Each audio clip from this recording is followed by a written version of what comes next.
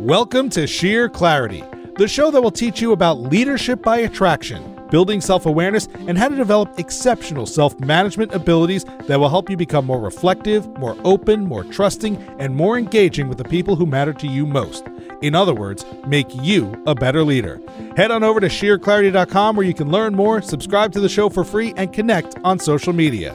And now, here's your host, J. Kevin McHugh. Hey everyone, welcome to Sheer Clarity. This is your host, J. Kevin McHugh.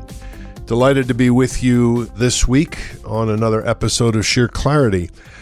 I think what we're going to do today is going to do something which is kind of a combo. I want to sort of continue to close up the loop from the last episode on the issues clearing model, and I want to extend that into the vulnerability piece a little bit more than we had in the prior episodes.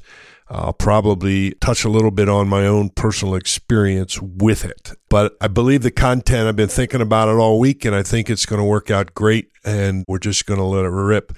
But before I do that, I want to introduce our producer. His name is Matthew Passy. Matthew, when were you most vulnerable in the last week? Oh, God. You always throw me on the spot. I was not ready for that question. That's all right. You don't have to answer. No, I mean, I feel it sometimes client emails come in or calls come in, and not to say that I'm not prepared, but I try and offer a high quality white glove service, and sometimes that bites me because somebody says, I need this. And you say, I want to help, but I can't. Ugh. And I feel very vulnerable, and I feel very almost weak in those moments because I feel like I'm failing people. Yeah. Well, you may have that age-old problem where we always tell people, make sure you under-promise and over-deliver. And occasionally it comes out backwards. We over-promise and under-deliver. It's like, there's no way. I've run into the same thing a couple of times myself because I like to help people. A lot of times I'll have a coaching assignment that lasts a couple of years, and, the client is ready to kind of move on and maybe shorten up the schedule or stop entirely. And of course, after a couple of years, you really get to know someone and love them and care about them, and you want to know how they're doing all the time. And some of these folks are actually very good friends of mine now. But I've had one or two times when I said, if I can ever help you, give me a call. And they take me up on it. And I'm glad to do it, happy to do it, and I'll do it as long as I'm walking around on the planet. But once or twice it got uncomfortable because somebody went into a very bad period. We were officially off our coaching contract, and it's a fine line, right, between being there and helping, and part of it is your heart's engaged, then part of it is, I got to watch my time, and when is the right time to say, hey, maybe we need to re-engage our coaching? And it's a judgment call. But it's always worked out to my advantage, to my benefit, just to be there for people, to help people. So I never want to put a limit on it. In the end, maybe every once in a while it gets a little sticky and you have to do a little extra stuff. But in the big picture, it all comes back to you. You're paying good stuff forward, and I encourage everybody to do that. I've got clients who've come back on to the payroll like 2, 3, 4, 5 years later because it was just time, right? They needed a reboot and a reset, and we're fine for a couple of years. Now they're back in it. So it varies from person to person, but I appreciate your vulnerability and sharing your moments of vulnerability, getting overextended. Let's use that as the jump off point. When we talked about issues clearing last week, we went over the model. It was very formal. It was laying out in great detail how this model works. I want anybody who's listening who tried the model in the last week or so, maybe you ought to send us a couple of emails or a few notes. Go on the website. Tell us, if you had some stories about attempting it and how it went, because I'd really like to know. That's Kevin at sheerclarity.com. Yes, thank you. I appreciate that. Yeah, send me an email and let me know how you're doing with that stuff. But what happened as we ended that, and I thought about it, I don't know if I adequately covered this idea of the risks. There's a lot of risk in her and in doing that, because keep in mind, The model is only something you use after everything else has failed. And there are a couple of assumptions before you use a very formal model to vent, if you will. One is this is a person you care about. The relationship you have is important. It's broken down. It's not working. There's a break in the communication. And because of its nature, maybe it's highly charged emotionally. Every time we try to talk about it, we break down. In marriage counseling, a lot of times I've heard the term negative bonding patterns. It happens in marriages. I want to try to remember the name of the guy who wrote Loving What Is, Harville Hendricks. He's kind of the author of a therapy called Imago. And in the Imago, we're attracted to people that have some relational positivity to one or both of our parents, and also some relational negativity. In shorthand, what it means is there's stuff I may pick up in my partner that I really enjoy that is reflective of something good about the relationship with one or both of my parents. But there's also something that was negative that I'm going to resolve. I'm going to resolve it in this current relationship. So if as a child, you may have an overbearing father, by the time you're an adult, you're going to make darn sure no one is overbearing again. And then you marry somebody who reminds you of your father. Oh, geez, really? I'm not saying that I have any firsthand experience with that. I hope my wife is listening, but it's pretty powerful. Anyway, the issues clearing model only gets pulled out when you can't get through it. But what I don't know if I commented on was, what if it doesn't work? Like, what if it fails? And I have to tell the listeners, there is a chance for that. I have been in settings. I've done this in executive settings where I've had 6 or 7 people in the room, and they are introduced to this idea. Now, we've been training them all day about vulnerability and openness and honesty and trust. And finally, we want to get to the nut. And if I look around the room and I say, are you guys all clean with each other? Have all your issues cleared? Or is anybody holding any resentments or issues? And, well, guess what? Sometimes it's true. There are still issues. And then I say, well, let's try talking about them normally. And if that doesn't work, let's try the model. At the minimum, we're going to practice. Off goes the model, and everybody will remember.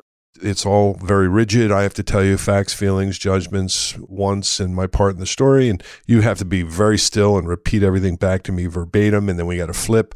And even if you're getting emotional or you don't agree with what they've said, you still have to stay in it and stay through it to the end. But I have done it where it's gone bad. And what has gone bad looks like. In the middle of it, somebody's triggered and they hear something somebody says, hey, my facts are blank, blank, blank. And when the model says all you're going to do is repeat it, they burst out with, that's BS. And I'm not going to say that. And all of a sudden, I've had the worst case scenario, and this is just big, where the executive just got up, almost kicked the chair over, and left the room. And it was like, whoa. And of course, everybody looks to you like the facilitator. And I'm going to tell you, we're talking about vulnerable, awkward moments. That's probably the top of my list because, like, uh-oh, what do I do? Well, in that case, I actually asked the group, it's a good facilitator technique, put it back on them. Okay, that was interesting. Now, what do you think? And we begin to understand there's some emotional stuff that happens with that executive. This is not a new behavior. Now we know why the tension was in the room. And eventually I will go seek that person out, and I'll try to be with them one-on-one and alone to help them. I've been successful at it, bringing them back. But what happens in that moment is severe awkwardness. You can feel it in the room, and it's an awkward moment. It's awkward for everyone, especially for me as a facilitator. Like, God, what am I going to do? So I'm saying that to my listeners so that if you do try this and this happens, you actually want to sit still with this in the moment that it's happening, and you want to check your own feelings about it. And the feeling of awkwardness, and your heart rate is up. You have all of the physiological issues, adrenaline's running and all that other good stuff. You really have to be still and breathe through it and ask yourself, what's coming up for me? What's coming up for me? What's coming up for me? What's coming up for me? Sometimes I'll have somebody in the room who's a rescuer. And when they watch somebody else undergoing pain and a breakdown or something happens, the rescuer is trying to rescue. Sometimes it could turn into attack on me because I'm the guy who caused the harm. So there's lots of dynamics, and I'll ask them, I said, I can feel that strong need to rescue. Tell me what's going on. As we're getting people to talk through this, what we're realizing is that we've just encountered what I would call a breakdown or a breakup. In other words, imagine two communication wires. We haven't been able to put them together. They're like magnetic poles, when you try to put the two together, they push away. But we force the connection now. That's what the model does. Against all odds, the connection keeps breaking normally. Well, we're forcing it for the purpose of trying to get some throughput. And then it actually just, boom, breaks. And it's really broken. And what it will do is it'll lead me to tell the audience this. Sometimes when you need a real breakthrough in something in your own psychology, or someone else that you care about needs a breakthrough in their psychology and their self-awareness, the only path to the breakthrough, the enlightenment, the understanding is going to be through a breakup or a breakdown. A breakthrough may only come by being preceded by a breakup or a breakdown. That's the only way. That is the only path to the breakthrough. Anybody who's in a relationship long enough probably understands that. Some of the worst moments for you in relationship with anybody is a breakdown. The breakdowns may happen enough. Eventually there's a breakup. Like, okay, done. It's over. And it's only in the overness of it that it seeps into this person's psyche or to your own psyche at levels you weren't really getting to before. It took the breakup, or it took the total breakdown for you to have some aha moment, some awareness. Because when you're alone with all this stuff, you got to figure your stuff out. That's what you do in the lonely moments. Now, with that said, I want my clients to understand that there are times when experientially you could, as an exercise, put yourself into a feeling of awkwardness.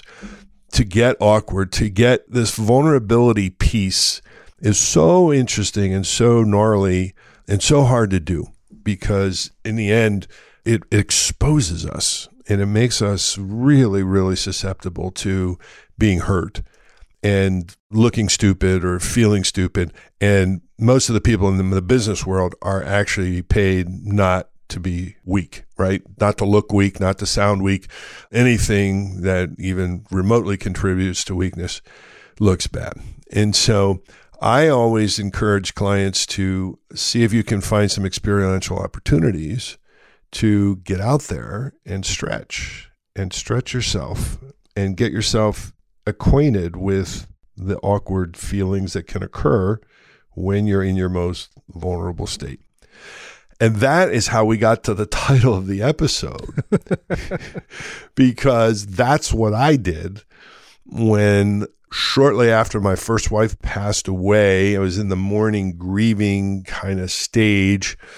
I've gone to plenty of therapists. I love psychology generally. I do it for myself. And I've seen lots of models and lots of approaches. But I signed up for a men's weekend at some kind of, I would call new age, old age, ancient ritual. It was a men's leadership orientation. And what it involved was going to a very rustic camp setting with about 15, 16 other guys. And then there were facilitators, at least in a 4-to-1 ratio. For the 15 or 16 of us, we must have had at least 4 or 5 people who were there to facilitate. It was an out of my comfort zone experience because, first of all, when I go to retreats, I like to go to a nice hotel where I get a great steak and sleep in a really great bed. Sleeping in a tent on the ground with no running water, I'll let your imagination run wild. I was already out of my physical comfort zone. And then I had to get into all of the other comfort zone issues, which involved an enormous amount of ritual and symbolism that included, for example, everybody getting into the back to this gate in the middle of the mountains that it's going to go down into the valley. They can't have too many cars in there, so everybody's piling on that one big old truck, and down this truck goes. And then the truck stops and overlooks some vista into the Rocky Mountains, and then the facilitator tells everyone it's time to become silent. We're going to enter the sacred ground where many men have gone before. It's a lot of the Native American kind of stuff. And I'm sitting there, and I got to be honest with you, I'm going, okay, it's a little bit hokey. The next thing I know, the truck is heading down this dusty road, and everybody's quiet. And I could feel my discomfort. It's already emerging because this is out of my comfort zone. Then I hear the drums, and it's just a drum beating off in the distance, and we file off the truck, walk down a path, all in silence. We're going through these gates that are made out of wooden lodge poles with eagle feathers and colors, and we end up at this ground, this ceremonial ground with two elders who were doing sage smudging. And I'm like, oh man, I'm having a hard time. I'll get to the point of the many things that were happening there. I was slowly trying to let go of what? What was I letting go of? I was letting go of inhibition. I was letting go of these strictures of how I'm supposed to perform, how I'm supposed to be. I'm supposed to be in this moment myself, one with nature, one with the ground, one with the earth. And I'm around men who do this for a living, and they're already way ahead of the curve. They've done tons of work, shadow work. I worked with a guy named Robert Bly. It's just men's work. And I'm coming from Mr. Corporate, the corporate world. It was unsettling to me. And the highest point that was unsettling was a foot washing ceremony. And that's when I hit the wall, because I couldn't do it. We were just paired up. We were put in this exercise. Everybody had bins and water jugs, and you were washing. And I'm like, okay, no, I'm not. That guy's disgusting. His feet stink. I'm not. No, And then as the facilitator is explaining, this is about humility. This is about servanthood. And I actually heard the term servant leader from my business world. Guy from AT&T coined that term about being in service. And I speak of it when we're doing our work.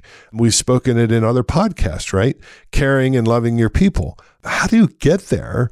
And how do you handle this kind of openness and vulnerability? Well, one way is to push yourself into the most awkward expressions of it. And there I was in the middle of this awkward expression. And the awkwardness of that feeling of, oh, this is bad. I don't like this. This doesn't feel good, is almost exactly the feeling that I've had when I've been in facilitating in the real world and something's popped up and it's gone bad. And I'm like, what am I doing now?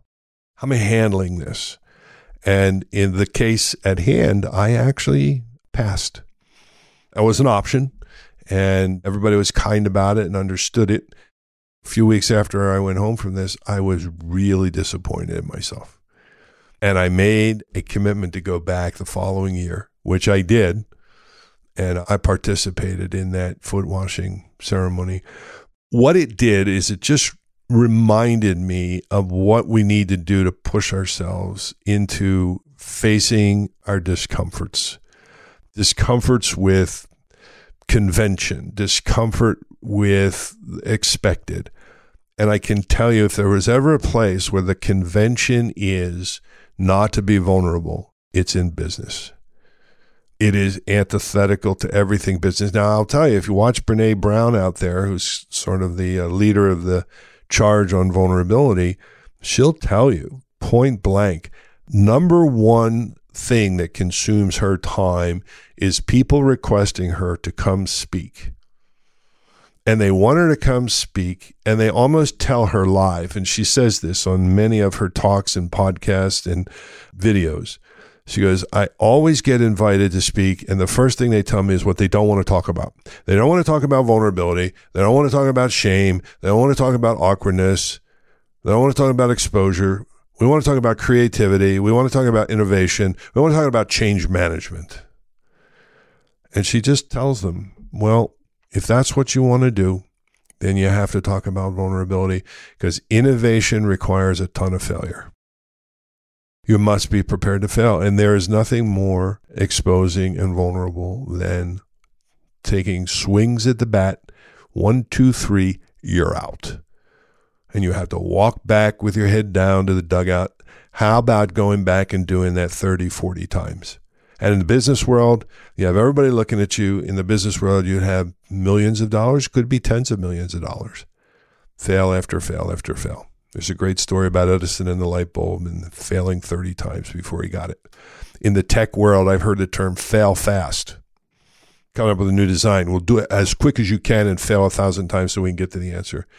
And she also said in terms of creativity, you have to be prepared to put out a dumb idea. It's crazy. Stupid. That makes no sense. Now, who the heck's going to walk into that and go, yeah, I can't wait to be called stupid and fail? Well, that's what vulnerability is and the awkwardness that comes with it. Now, I want to translate that back to the issues clearing and the beating of drums and loincloths. However you do it, you must take risks. And one of the great risks for anybody who wants to grow in their capacities as a human has got to face their fear of vulnerability and know what it means to feel awkward and how to manage awkward. It's uncomfortable and it's difficult. And my first rule is stay in the I mode and speak only what's happening to you in the moment, and everything will take care of itself. When you're sitting confused, you gotta say, I'm confused. When you're sitting there, you're just like angry and your leg is trembling, you can say, I feel this incredible anger and my leg is trembling. I don't know what this is. The last thing you want to do is point any of that at another human. Because once you pull somebody into your pity party, once you pull them in and project your anger, once you pull them in and blame them, it's over. Your opportunity to grow out of this has just come to a screeching halt.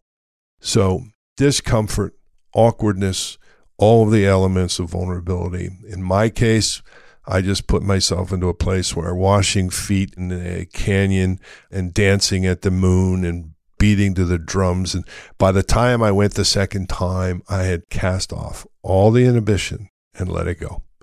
And it was liberating. It was totally liberating. And it prepared me in many, many ways for going back to the business world.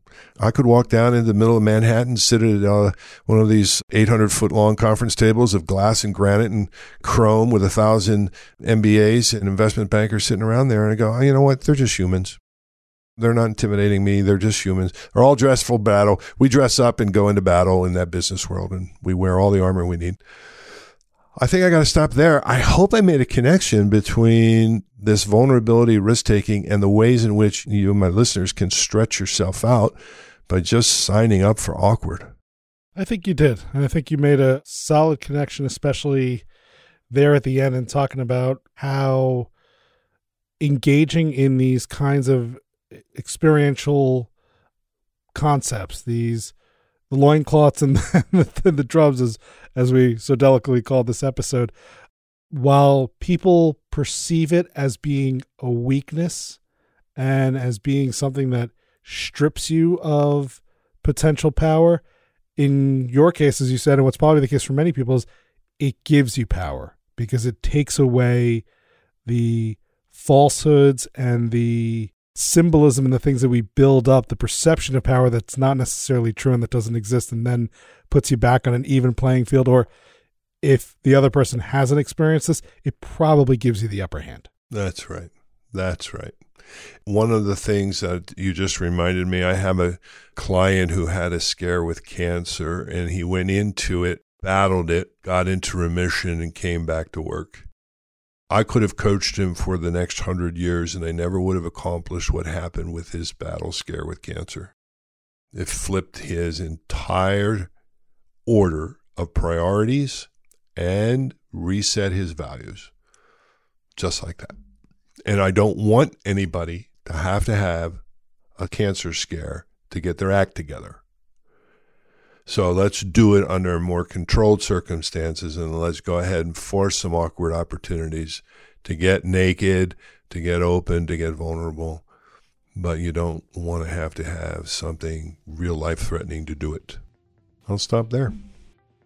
And of course, this leads, as we discuss power, this leads to what is coming up will be a 2, probably 3-part series on power.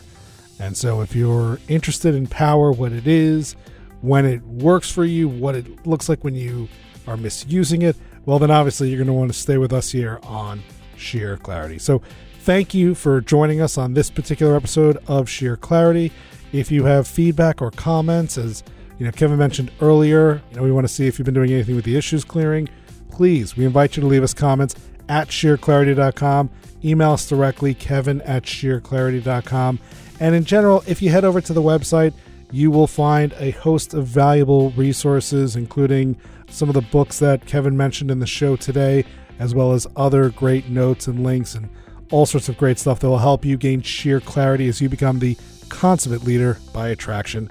Again, all those resources, how to subscribe, how to connect, everything you'd want to do is at sheerclarity.com. I'm Matthew Passy, he's J. Kevin McHugh, and we will see you next week on Sheer Clarity.